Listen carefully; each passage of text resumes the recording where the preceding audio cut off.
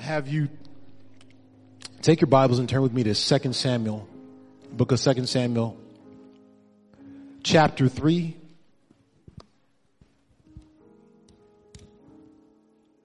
Verses 1, verses 12, and then don't stone me yet, verses 19 through 28. This is a lengthy reading. I apologize, but I do want to make sure you get the context before I go into the message here. Again, 2 Samuel chapter 3, verses 1. We'll skip down to verse 12 and verses 19 through 28. It says this. There was a long war between the house of Saul and the house of David. And David grew stronger and stronger while the house of Saul became weaker and weaker. Verse 12. It says, and Abner sent messengers to David on his behalf, saying, whose is the land? Saying, also, make thy league with me, and behold, my hand shall be with thee, to bring about all Israel in unto thee. Skipping down to verse 19, it says this.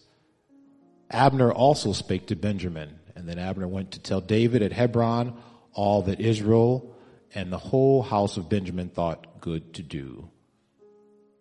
When Abner came with 20 men to David at Hebron, David made a feast for Abner and the men who were with him. And Abner said to David, I will arise and go and will gather all Israel to my lord the king, that they may make a covenant with you, and that you may reign over all that your heart desires. So David sent Abner away, and he went in peace. Whenever you come in agreement with the king, you're always going to leave in peace. Remember that. Just then the servants of David arrived with Joab from a raid, bringing much spoil with them. But Abner was not with David at Hebron, for he had sent him away. He had gone in peace. Again, the second time, it emphasizes that he went in peace. When Joab and all the army that was with him came, it was told Joab, Abner the son of Ner came to the king, and he has let him go, and he has gone in peace. Then Joab went to the king and said, what have you done? Behold, Abner came to you. Why is it that you sent him away so that he is gone? You know that Abner, the son of Ner, came to deceive you and to know you're going out and you're coming in, and to know all that you are doing. When Joab came out of David's presence, he sent messengers after Abner, and they brought him back from the cistern of Sariah. But David did not know about it. And when Abner returned to Hebron, Joab took him aside into the midst of the gate to speak with him privately. And there he struck him in the stomach so that he died for the blood of Ahel, his brother. Afterward, when David heard of it, he said, I and my kingdom are forever guiltless before the Lord for the blood of Abner, the son of Ner. And for a little while this afternoon, I want to title this message, The Cry of the King. The Cry of the King. Let's pray. Heavenly Father, Lord, we thank you for this opportunity to be here, God. You've already moved in the midst, God. I pray right now that you would take this clay, this vessel that I am, God, and simply articulate your word to your body, to your people for this moment in their lives and the circumstances and situations that have come into this place, God. I pray right now, Lord Jesus, may it be done for the edification of everyone in here, Lord. May we leave better than how we came. In Jesus, in your precious and mighty name, amen, amen, amen. You may be seated.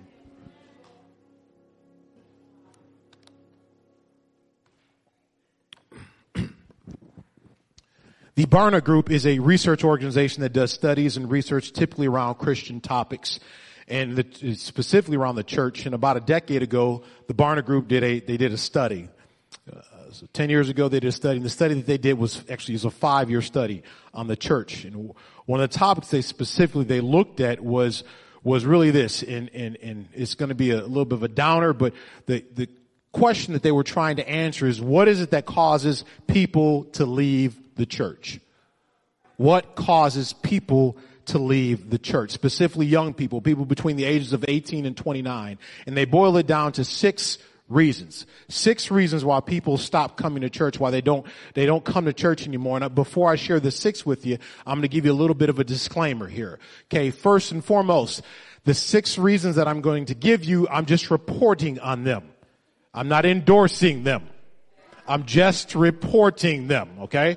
All right. Secondly, the second disclaimer I'm going to give you is that these 6 reasons do not necessarily reflect our local assembly here. Everybody got that? They're not necessarily a reflection of this local assembly or even the assembly down the road. So don't try to internalize these, scrutinize these, and look around and say, that's you. All right? Okay? All right. 6 reasons. You put that slide up for me, Christiana. First reason they said is isolationism. Isolationism. 1/4 of 18 to 29-year-olds say that the church demonizes everything outside of the church. In other words, their feeling is that if you are part of church, you instantly cannot do anything else. Everything else is taboo. Isolationism. The second thing was shallowness. 1/3 called the church boring. About 1/4 say faith is irrelevant and Bible teaching is unclear. 1/5 say God is absent from their church experience. In other words, there's no depth. There's no application. What you just experienced on a Sunday, okay, or what you experience on a Tuesday night or a Thursday night, how does that actually translate into you when you are on your job? How does it translate, young person, when you're in your schools, when you're walking through the hallways? How does it translate into when you get into your marriages, in your relationship? It has no depth. Shallow. Does what we do inside of here on a Sunday, does it actually begin to have application when you step outside and when you step into the job interview, when you begin to talk with your peers, when you talk with your coworkers, when you talk with your classmates, the way you look at life, there's perspectives you share on the bus stop, when you get into a car. It's shallow. Shallowness. Third, they said it was anti-science. Up to 1/3 say the church is out of step on scientific developments and debate. Fourth, sexuality. The church is seen as simplistic and judgmental.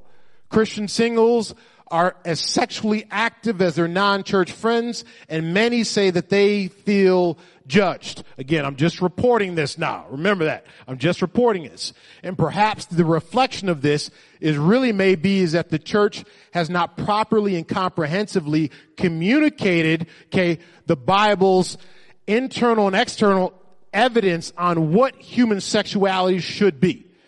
That probably is more the issue, is that the church as a whole has not properly communicated what does the Bible have to say about human sexuality to an extent that has internal evidence is the Bible, but external evidence is the things that you can find out there, as the Bible says, even nature does teach you that. Fifth is exclusivity. 3 in 10 young people feel the church is too exclusive in this pluralistic and multicultural age. In other words, what is happening is that we are slowly but surely getting into a postmodern age. What that means is that there is no absolute truth. And the church is now entering into a phase in which the culture, everything that's truth or things that are seemingly made sense are now subjective. They're up to opinion. It's a matter of how you feel. Last one here. Doubters.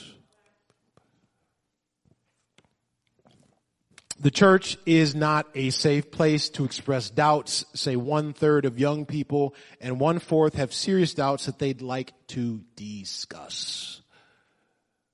They honestly want to have some discussions about some struggles, some things, some questions about their experience in church. Understand that there's 2 types of doubters. At some point, you're going to be in one of these camps. There's the cynic and there's the skeptic. The cynic is the individual that says, I do not believe the evidence that has been presented to me. That's the cynic. Okay.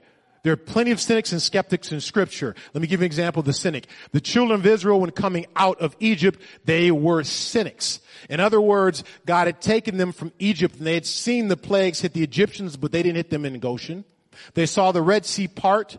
They saw manna come down from heaven. They saw water come from a rock. They saw the pillar of fire by night. They saw the cloud by day. And yet when they got right at the edge of the promised land, they would not enter in because of a lack of belief. And this is what got God so irritated and agitated and frustrated, because they had seen every single thing they could possibly see, and yet they refused to believe. That's the cynic.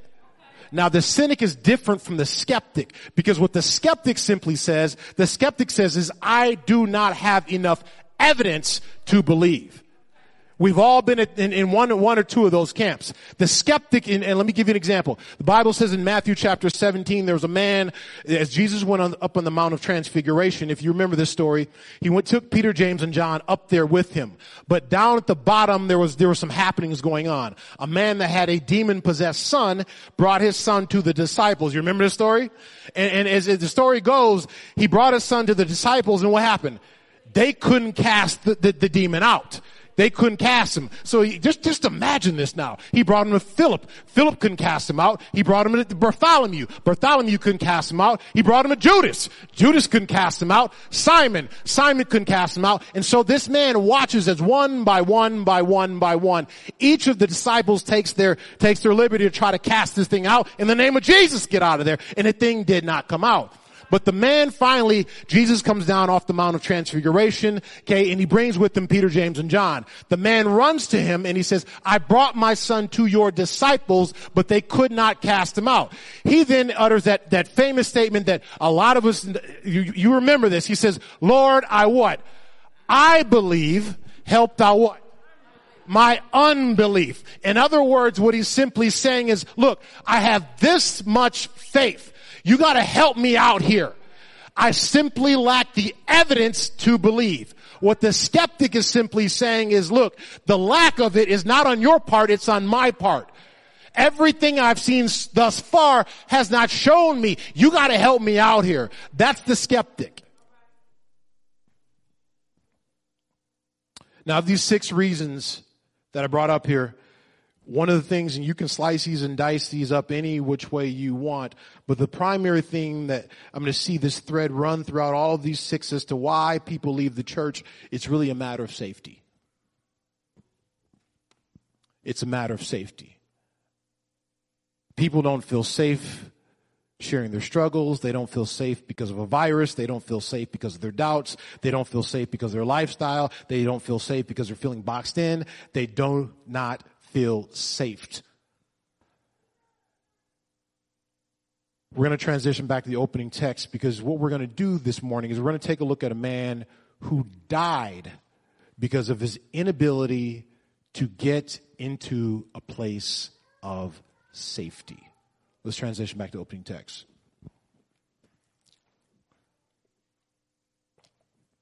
2 Samuel chapter 3 begins like this. It says, now there was a long war between the house of Saul and the house of David.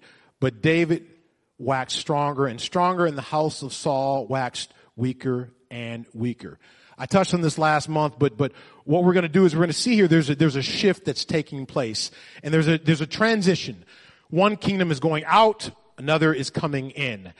One kingdom is building up, the other kingdom is breaking down. One kingdom is beginning to falter, and another kingdom is beginning to fly. And the question I have for us this morning is, whose kingdom are you a part of? Whose kingdom are you a part of? Is your kingdom about building your own brand, your own label, or are you a part of the kingdom of Jesus Christ? Whose kingdom are you a part of? Whenever there's a kingdom change, you're going to notice there's friction, there's fighting. And in your lives, some of you are in the midst of a kingdom change. There's a shift taking place. One king is on his way out, and the other king is on his way in. And a question I have for you is, which king is coming into your life this afternoon? You put up the next slide. 2 Samuel chapter 3 begins by telling us there's this war. Okay. But what I want to call out is that Saul is actually dead at this point. Does everybody get that? Saul is dead. Saul is not alive. Okay. But in the middle of this passage, and this is what's going to be our focal point this afternoon, there's one man that's still holding things together for the house of Saul. It's a man by the name of Abner. Abner. Now, Abner was Saul's general. He was his dog, his right-hand man, the head of his armies. Abner's still at the middle of this thing, and he's holding this thing together. It's Abner. Now, what I want to also point out, the fact is that Abner has a sense of who David is. He has a sense of who David is. He understands who David was. Abner also knows that he is on the losing side. Abner realizes that the kingdom of David is slowly advancing and that he is on the weaker side. And so Abner is still holding this thing together. And here's what I'm going to make some application again this afternoon is that a lot of times, okay, we're just like Abner. A lot of times we're just like Abner. Anybody here ever play chess? I got any chess players in here? Yeah. Antoine, you know when you play chess and there's that point in time where you have your opponent defeated and you've taken all their pieces and it's just a matter of time, right, Kendall? It's just a matter of time. But they have that one power piece that's still on the board and they're slowing down the progress. And they move that rook and they move that knight all over the place and it's a defensive match at that point. But you know it's just a matter of time. Abner is the last power piece that's still standing on the board, holding back the advancement of the kingdom of David. And so as we pick up this scene, we find that Abner is still in the mix, okay? But here's what I want to get at this afternoon is a lot of times we are like Abner. What I mean by that is that the King of Kings and the Lord of Lords is looking, the Son of David is looking to do a work in your life. But what's really holding things up from you being transformed and conformed is you.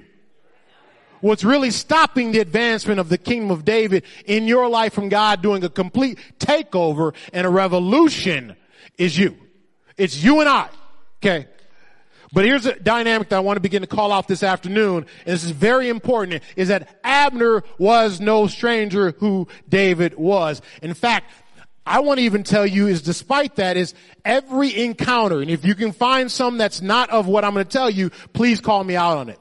Every encounter that Abner had with David was favorable. Every encounter that Abner had in scripture had always been favorable. When Goliath came into the camp and he came to defy the armies of the living God and nobody would stand up to fight. Everybody remember that. Not one man would stand up to fight him at all. Okay. Nobody. I've heard some teachers even tell you that Saul himself should have been out there fighting that giant in the valley. But Saul didn't even fight it. But if you take a look, there was another man that failed to fight, and it was Abner. Instead, what happened is they let this little boy run down to that valley all by himself. All he had was 5 stones, and he slayed that giant. He put him on his back, and the Bible says in it's 1 Samuel chapter 17 verse 57, the Bible says is that Abner himself was the one that presented David to Saul with Goliath's head in his hand. Abner knew who David was. From that point in time in 1 Samuel chapter 18 and 5, it tells us that David's military career began to accelerate to the point where Saul promoted him to seemingly a captain. David was a rising star in Abner's army, an army that Abner oversaw. Abner knew who David was. When the tide began to turn and the relationship between David and Saul broke down and Saul got into a jealous rage, okay, he was chasing David all over the countryside, Abner was there. In fact, two times, okay, and all the running all throughout the countryside, David had an opportunity to kill Saul, but he didn't take it. And in one of those opportunities, he actually yelled down to Abner and said, I could have killed your king on your watch. Abner knew who David was. And yet David had extended to a mercy and grace. Understand the difference between mercy and grace. Mercy is not getting what you deserve. Grace is getting what you don't deserve. In both of those instances, Abner knew who David was.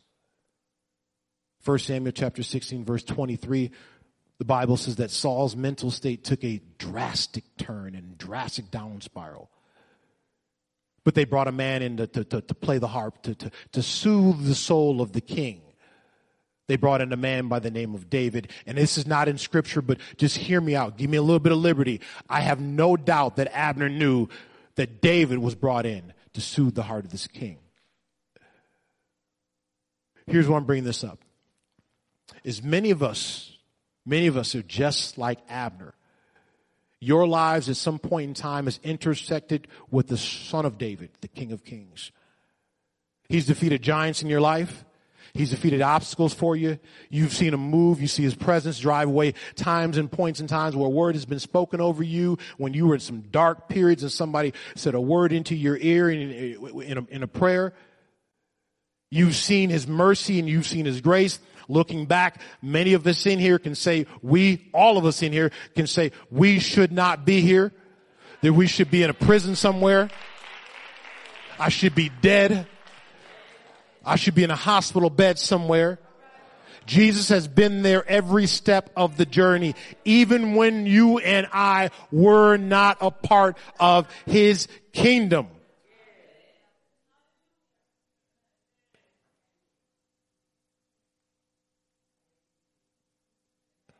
But Abner comes to a place in his understanding in which he realizes the kingdom of David is getting stronger and the kingdom of Saul is only growing weaker. And so here's what he does. He does the right thing and he begins to make arrangements to change over kingdoms, to switch. And I'm going to ask this question this afternoon. Is there anybody in here that's ready to switch kingdoms? Is there anybody in here that's tired of living under the old king? Is there anybody in here that says, that old king he hasn't done me any good. I need a new king. I need a king that's going to be peace. A king that's going to give me tranquility. A king that I can rely on. A king that I can count on. A king that's dependable. A king that's going to give me safety. I'm ready to switch kingdoms. If there's anybody in here that's ready to switch kingdoms, I'm going to tell you 3 things toward the end of this message that you need to do just like Abner. You need to make arrangements in your life to change over, to go from one king to another king. And so the Bible says in 2 Samuel chapter 3 verse 20, it says, so Abner came to Hebron and 20 men with him, and David made Abner and the men that were with him a feast. Abner's going to meet David at this place called Hebron. And it's at this place he's going to discuss handing over the kingdom to David. Now, I need to tell you about Hebron so you get some context here. Can you pull up that map, Christiana? There were 48 Levitical cities in the Old Testament, okay? Meaning these were cities that were given to the Levites. The Levites were the priestly tribe that were really responsible for the administration of the ministry during the Old Testament times for the children of Israel. They got 48 cities. They didn't get an inheritance. They got cities. That's what they got. Now, 6 of those cities were what you deemed as refuge cities. 6 of them, okay? That's where the dots are. What the refuge cities were is in the event if you were ever involved in a situation in which you killed somebody. You killed somebody, maybe you didn't mean to do it on purpose. It was manslaughter. You chopped down a tree, the tree fell on somebody and they dead. Okay. You needed somewhere to run. Okay. You could run to one of these refuge cities. If there was another event, let's say it was self-defense. Somebody came into your house, they meant to attack you, okay, and you had to fight them off and to protect your family, and they died. You could run to one of these cities and you would be safe from the avenger. David is going to meet Abner at the city called Hebron. It's the bottom city right here. Now understand this, and this is part of this message is really pulled from a lot of what Pastor Chris preached on about 2 weeks ago. But in this city, these were cities of safety. There were cities of safety. Okay. Proverbs 18:10, the name of the Lord is what? Strong tower, the righteous run into it and are saved. And what's the name of the Lord? What's the name? Jesus. I know I'm talking to people with the name. The name is Jesus. So everything that you need, all the safety that you need is in Christ. You get that. Everything that we need to be safe, to be full, to be whole, it's all found in Christ. You get that. You get that. All of these cities were simply types and shadows in the Old Testament. These are real cities now. But what they were is they were types and shadows that were pointing the way to Jesus Christ. You understand that. But here's what I want to present to you this afternoon. The extension of that safety is the church. The extension of God's safety is the church. It's the church. It's the body of Christ. It's this collection of people that you meet on a week. I hope you're not just meeting here every week. It should be throughout the week. Okay. It should be, it's both corporate, both formal, but also informal. It's not either or, it's both. Okay. And so the church is an extension of God's safety. And when this is how this gets going. Iron sharpens iron. When Pastor Chris began to preach, he touched on three variables that we define safety by. Do anybody remember those three variables? Availability, reliability, and capability. So what we do is whenever we want to determine if something is safe or not, we say, is it reliable? Is it available? Is it capable? And what he did is he did a marvelous job of putting this together and identifying how God meets all three of those attributes. He's both available, he's reliable, and he's capable. Okay. But as I listened to his message, there another question began to come up, and because essentially he's saying to us is that this is how you and I know that we can trust God. We got trust issues. That's what we have. But when he laid it all out, he identifies the fact is because he's available, because he's reliable, and because he's capable, we can trust God. But here's the question that began to burn inside of me, because as we ask this question to God, maybe we better turn around this morning is we ask, can we trust God? But maybe God's asking, can I trust you?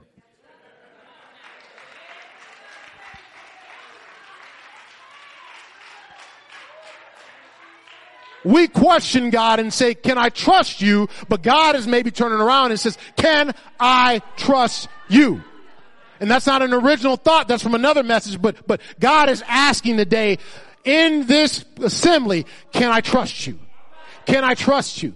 And we're going to take the same criteria that we looked at God with, and now we're going to look at you on. You and I on. So I'm not.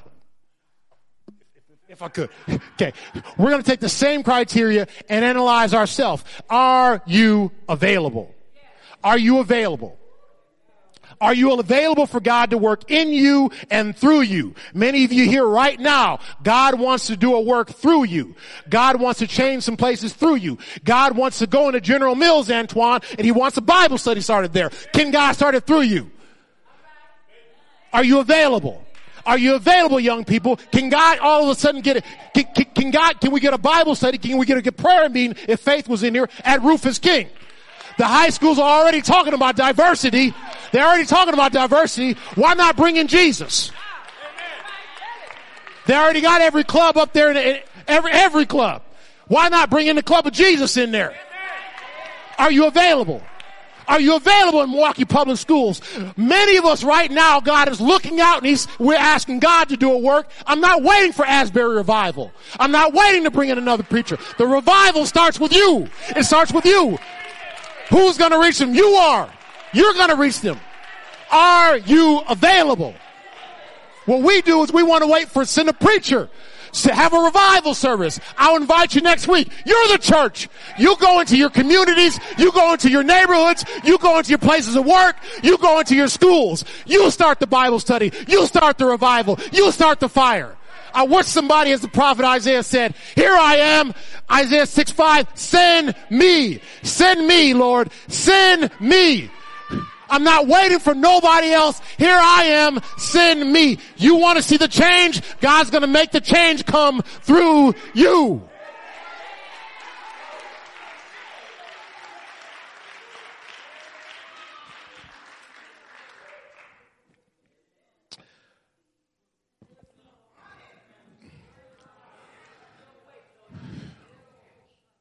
I'm going to tell you a reason we're not available for God to work through us.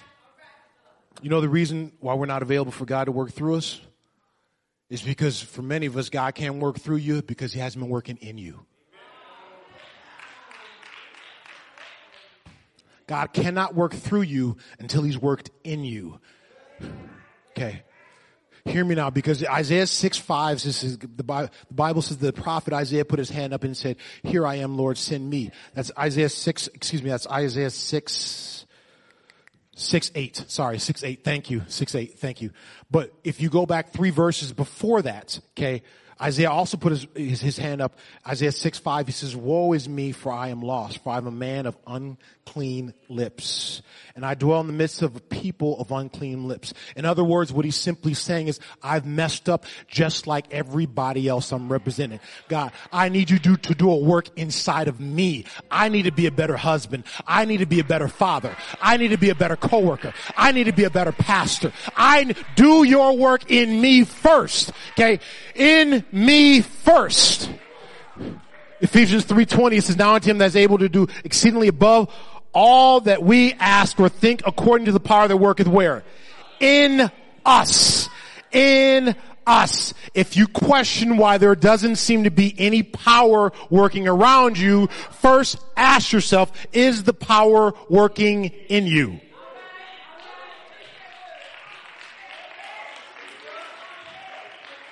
The reason I believe that, you know why we have such a small perspective of what can happen in our world around us? You know why we feel so defeated when you go in your job and when you go into places and you say God is not here and he's not operating, he's not moving? You know why? You know why you get into places and you get down, you get frustrated, you say, man, all these people heathens here. Okay, the reason why we have such a small perspective on what God can do is because he is not working in you. If he was working in you on a mighty degree, you'd be like, woo, I know what he did for me. I know he can tear this place up. Oh man, I know I was a mess, but if he did this to me, all y'all better come in here, come get some of this, okay? Woo! If he is working in you, then you got no qualms about this. Man, he took me up and turned me around. Oh man. Oh wow. Whoa. But we have such a small perspective. Small. And that's why. Small perspective, small God. You got big. When he's doing big things inside of you, he's going to be a big God through you.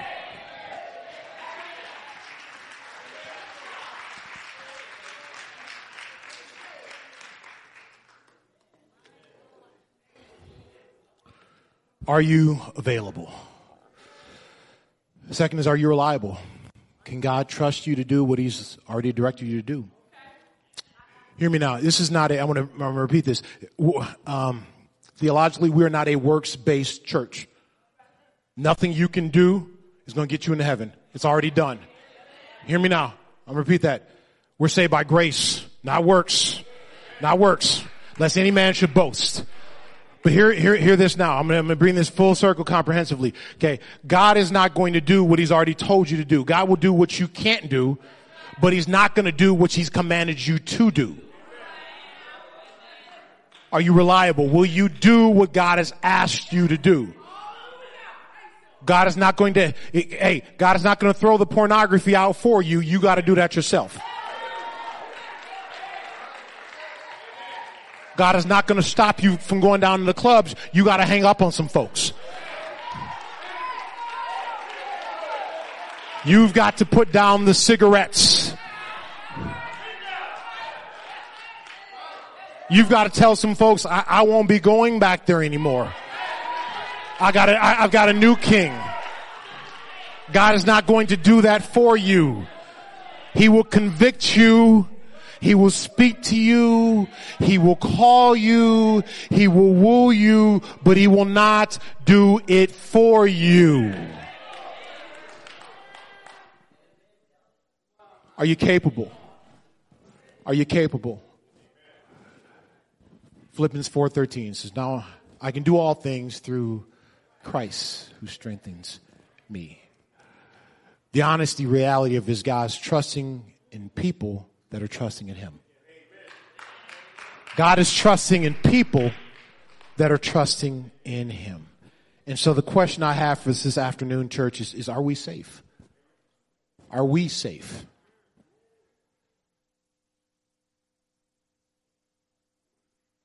The first problem in us being safe is understanding that God is looking to establish his kingdom right inside of me, of you, of us.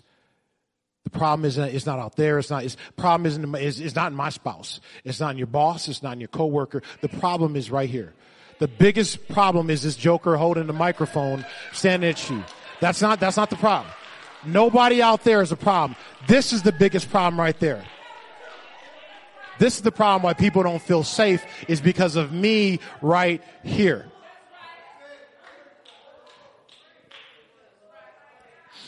I gotta hurry. Get back to the text here. The Bible says Abner meets with David where he agrees to transfer over the kingdom. And he leaves, he makes all the necessary arrangements, and Abner leaves Hebron. Remember, Hebron was the place of refuge, of safety. Abner left Hebron, and he had in his intent, his mind was set like flint, and he was going to start making moves. He's going to start talking to all the movers and shakers in Israel to begin to bring the kingdom under one king. And the Bible says that he goes forward to do so. He goes forward to do so. Okay, everything is all right. Everything looks as if Israel is going to be unified under one king, and the war that's happening will stop. And it would be good if we could just stop the story right there, right? It would be perfect if we could just stop the story right there. The kingdom is going to be unified under one king. But that's not the end of the story. Because into the mix steps a man by the name of Joab. Now Joab, and let me give you some backstory on Joab. Joab is actually David's general, the general of his army. And he is by far one of the most contentious men you will ever read about in scripture. Joab is, I'm going to just put it, Joab is a dirty dog. Straight up. He's a dirty dog. When you read some of the stuff this dude did, this dude is dirty. Dirty. Okay. Let me provide some more context of it. Okay. If you don't know by now, and this is mentioned before in scripture, during the long war between Saul and David, in one of the battles, Abner was actually retreating, riding on his horse, and Asahel, who was Joab's younger brother, began chasing Abner down. And as the story goes, Abner told him to get back, leave, but Asahel would not do it. And in the fight, Abner actually kills Asahel. He didn't do it on purpose. It was in self-defense. And so here's kind of the section we come to now, is that Abner has left Hebron. He's about to make arrangements to turn the kingdom over. But Joab comes late to the party, and he realizes that the opposing general has made peace with his king. And he begins to accuse David and says, what did you let Abner leave for? And so Joab does this, the dirtiest thing ever, is he sends messengers to call Abner back. Call him back. He's on his way to do the king's bidding, but Joab sends messengers to call him back. And as the story goes in scripture, Brother Joe, can I borrow you for a second here? The story goes is that Abner, on his way to do the king's bidding, turns back around and goes back and sees what is it Joab had to talk to him about. Joab, being the dirtball that he is, the Bible says he took Abner aside right outside the gate of Hebron. Remember what I told you about Hebron?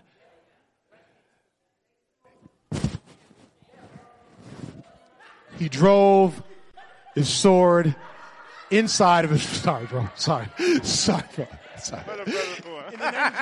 In the name of Jesus. He rise. He takes his sword and he drives it into Abner's fifth rib, and there he dies. Here's the tragedy in this, is Abner dies perhaps 10 to 20 feet outside of the city of refuge. He was literally 10 to 20 feet from being in a city where he would have been safe, in the city where the king was. David was there 10 to 20 feet. It's a shame. Someone here, let's make some application. Many of you in here, you've just gotten baptized. You've just got the Holy Ghost. You've just come back into the church. Be wary of those voices that are calling you aside, that are calling you back, that are calling you to the left, that are calling you to the right. Be wary. If you're getting about your business and you're doing the king's business, I'm going to arrange some stuff. I'm throwing out some stuff. I'm getting rid of these cigarettes. I'm getting rid of this weed. I'm getting rid of these drugs. I'm getting rid of all this. If you're going about your business for the king, do be wary of folks that try to call you back and try to talk to you. You ain't got nothing to talk to me about right now. I'm doing the king's business right now. Be wary of folks. Folks always want to talk about what's wrong with the church. Somebody talk about what's right with the church. Okay?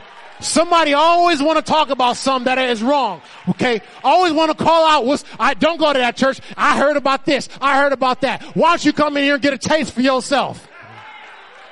Folks always want to take you out of something, but they don't ever want to take you into nothing. They easily call you out of something. Come out of there. Where are you taking me to? Be wary of those voices in your life when you have your face set like flint to do the work of the Lord and you are turning over kingdoms. Be wary of those voices that are calling you aside.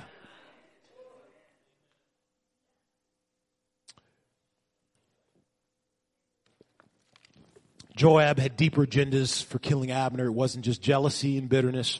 The second motive and I'm gonna rush here. The second motive is not explicitly stated in Scripture, but the second motive was jealousy. It was jealousy. Some of you will encounter jealousy. You see, the other factor was that Abner was advancing forward, and he had the favor of the king. And Abner's advancement was a threat to his position. He was the opposing general. He felt he was going to be replaced. And whether or not that would have happened or not, we don't know. That's only speculation. But what I want you to consider here is that anytime there's unification in the body of Christ, there's no need to be jealous.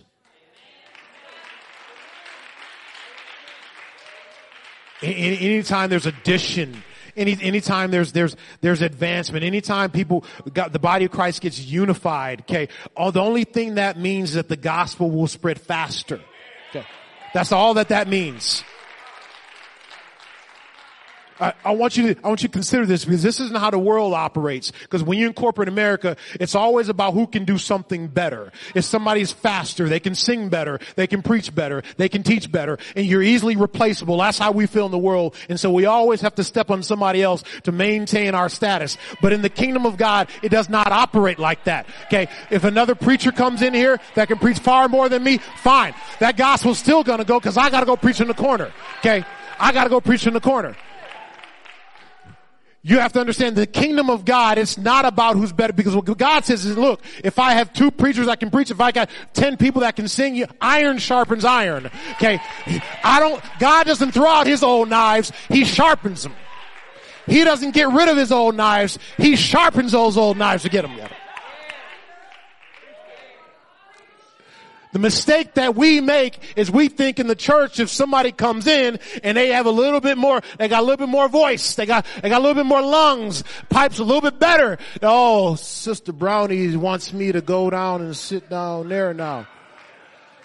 No, there's a place for you. There's always a place for you in the kingdom of heaven. There's always a job for you. There's always a job for you.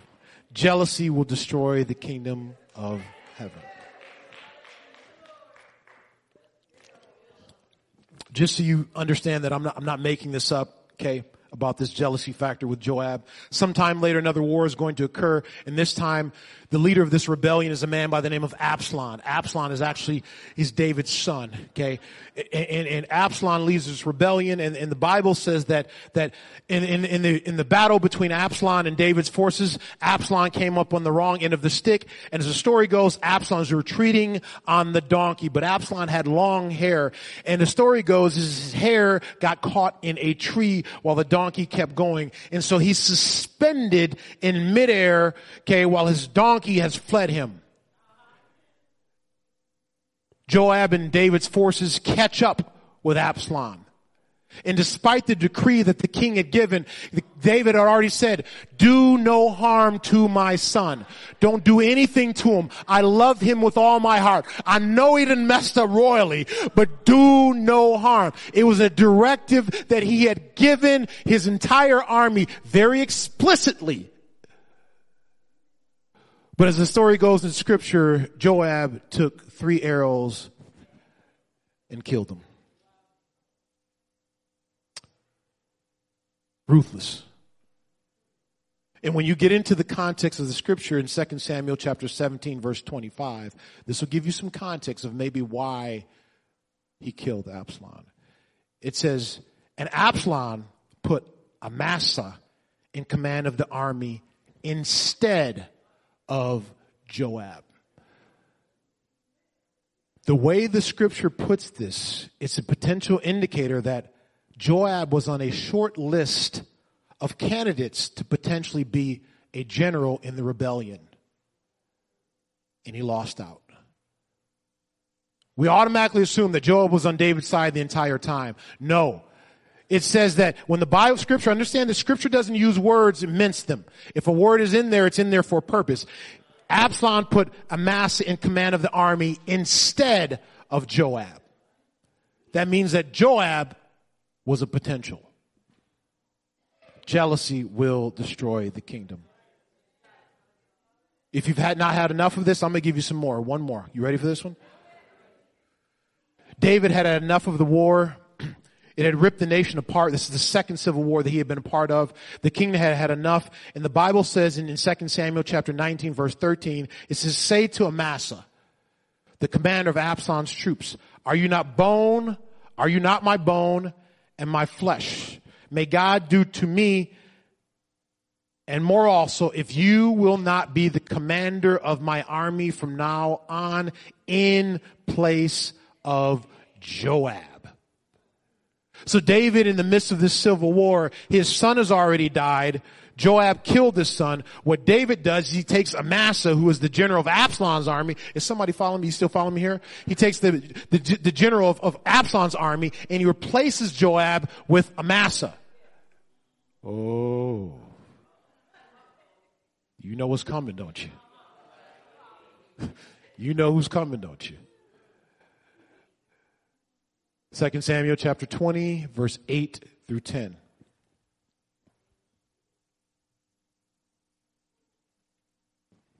Second Samuel 20, 8 through 10. I want you to read this now. This is 3. It says, now Joab was wearing his military uniform, and over it he had a belt with a sheathed sword strapped about his hips. And he went forward, it fell out. Joab said to Amasa, Joab meets Amasa, is it going well with you, my brother? And with his right hand, Joab took hold of Amasa by the beard as if to kiss him in greeting.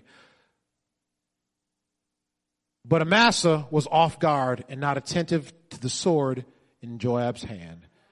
So Joab struck Amasa in the abdomen with the sword, spilling his intestines to the ground.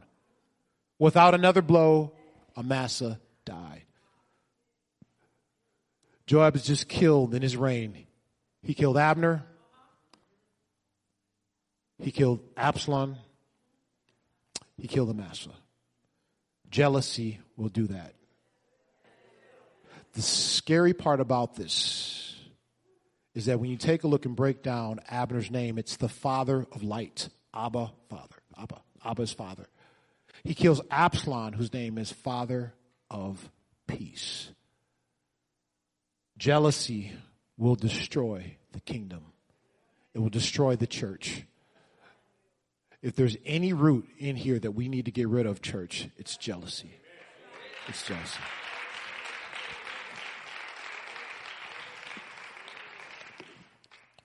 Let's stand.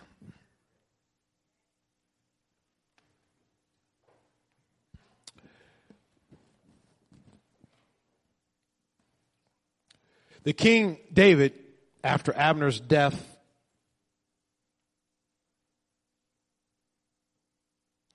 same Joab, dirty Joab. Bible says that afterward, when David heard it, he makes a decree, he makes a cry. He says, I and my kingdom are guiltless before the Lord forever from the blood of Abner, the son of Ner. So when David hears about what took place, what went down, he realizes the optics on this. You know what the optics are? How this is going to look to everybody else. Ooh, that David is a smooth dude. Okay, that David can do some things. He realizes the optics on this don't look good at all. He'll go to Hebron and invite you there and send his general out and do you in. But David realizes that this was not my intent. This was never my motive. This is not what I intended to do. I didn't mean to do this at all. And he says, me, and my kingdom, the people that are around me are guiltless. The kingdom means the king's domain where the king lives. We're guiltless. This isn't how we operate. David immediately makes it plain that this was not his plan. This wasn't his purpose. And what I'm meaning to say to somebody in here today, somebody in here that's experienced church hurt, someone has experienced, maybe you've been hurt by somebody associated with the church. Maybe you've been hurt by some situation around the church. Maybe you've been hurt by something that wasn't part of the church, but you took it. What I'm trying to communicate is that the Son of David today is still crying out and telling you, this was not my intent. I never meant to hurt you. This was never the King of Kings is saying, whatever hurt that you've experienced, maybe within this setting or maybe within another setting, he's crying out and says, this is not a part of my kingdom. It was never part of my kingdom. This is not how I operate.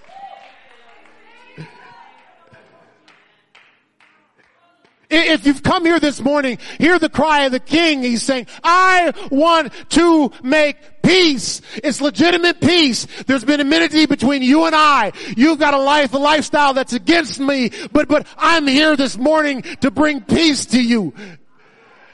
No tricks. I'm not here to shame you. I'm not here to embarrass you. I'm not here to do anything I'm here to bring you peace.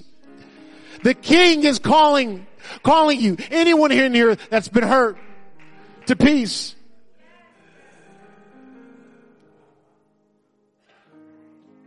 I'm looking to bring you for the first time a real experience of peace, a real experience of joy, real hope. Anybody ever want real hope? Something you can hope in that's actually going to come true, not fake hope. If you're in here this afternoon, you've never experienced real peace, real joy, real hope, I'm going to invite you up to this altar where you can accept that proposal. And that acceptance is going to be on three things. I told you three things. First thing is repentance. You got to come to a place where you proclaim that, hey, I need a savior. I need a savior. I need to be under a different king, under a different king's domain. The second thing is baptism. The Bible says that you're baptized for the remission, the wiping away of your sins. It's the thing that begin to acknowledge that I was at war against the king, but now I'm not. All that stuff is under the blood.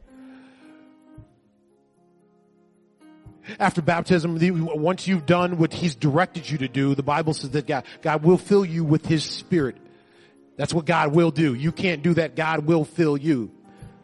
But the third thing I'm gonna challenge you here this afternoon is stay in the church. Stay in the church. Stay in the place of refuge. Stay in the place where there's hope. Stay in the church. The King is crying out to you this afternoon. If you've been hurt, stay in the place of refuge. This altar is open.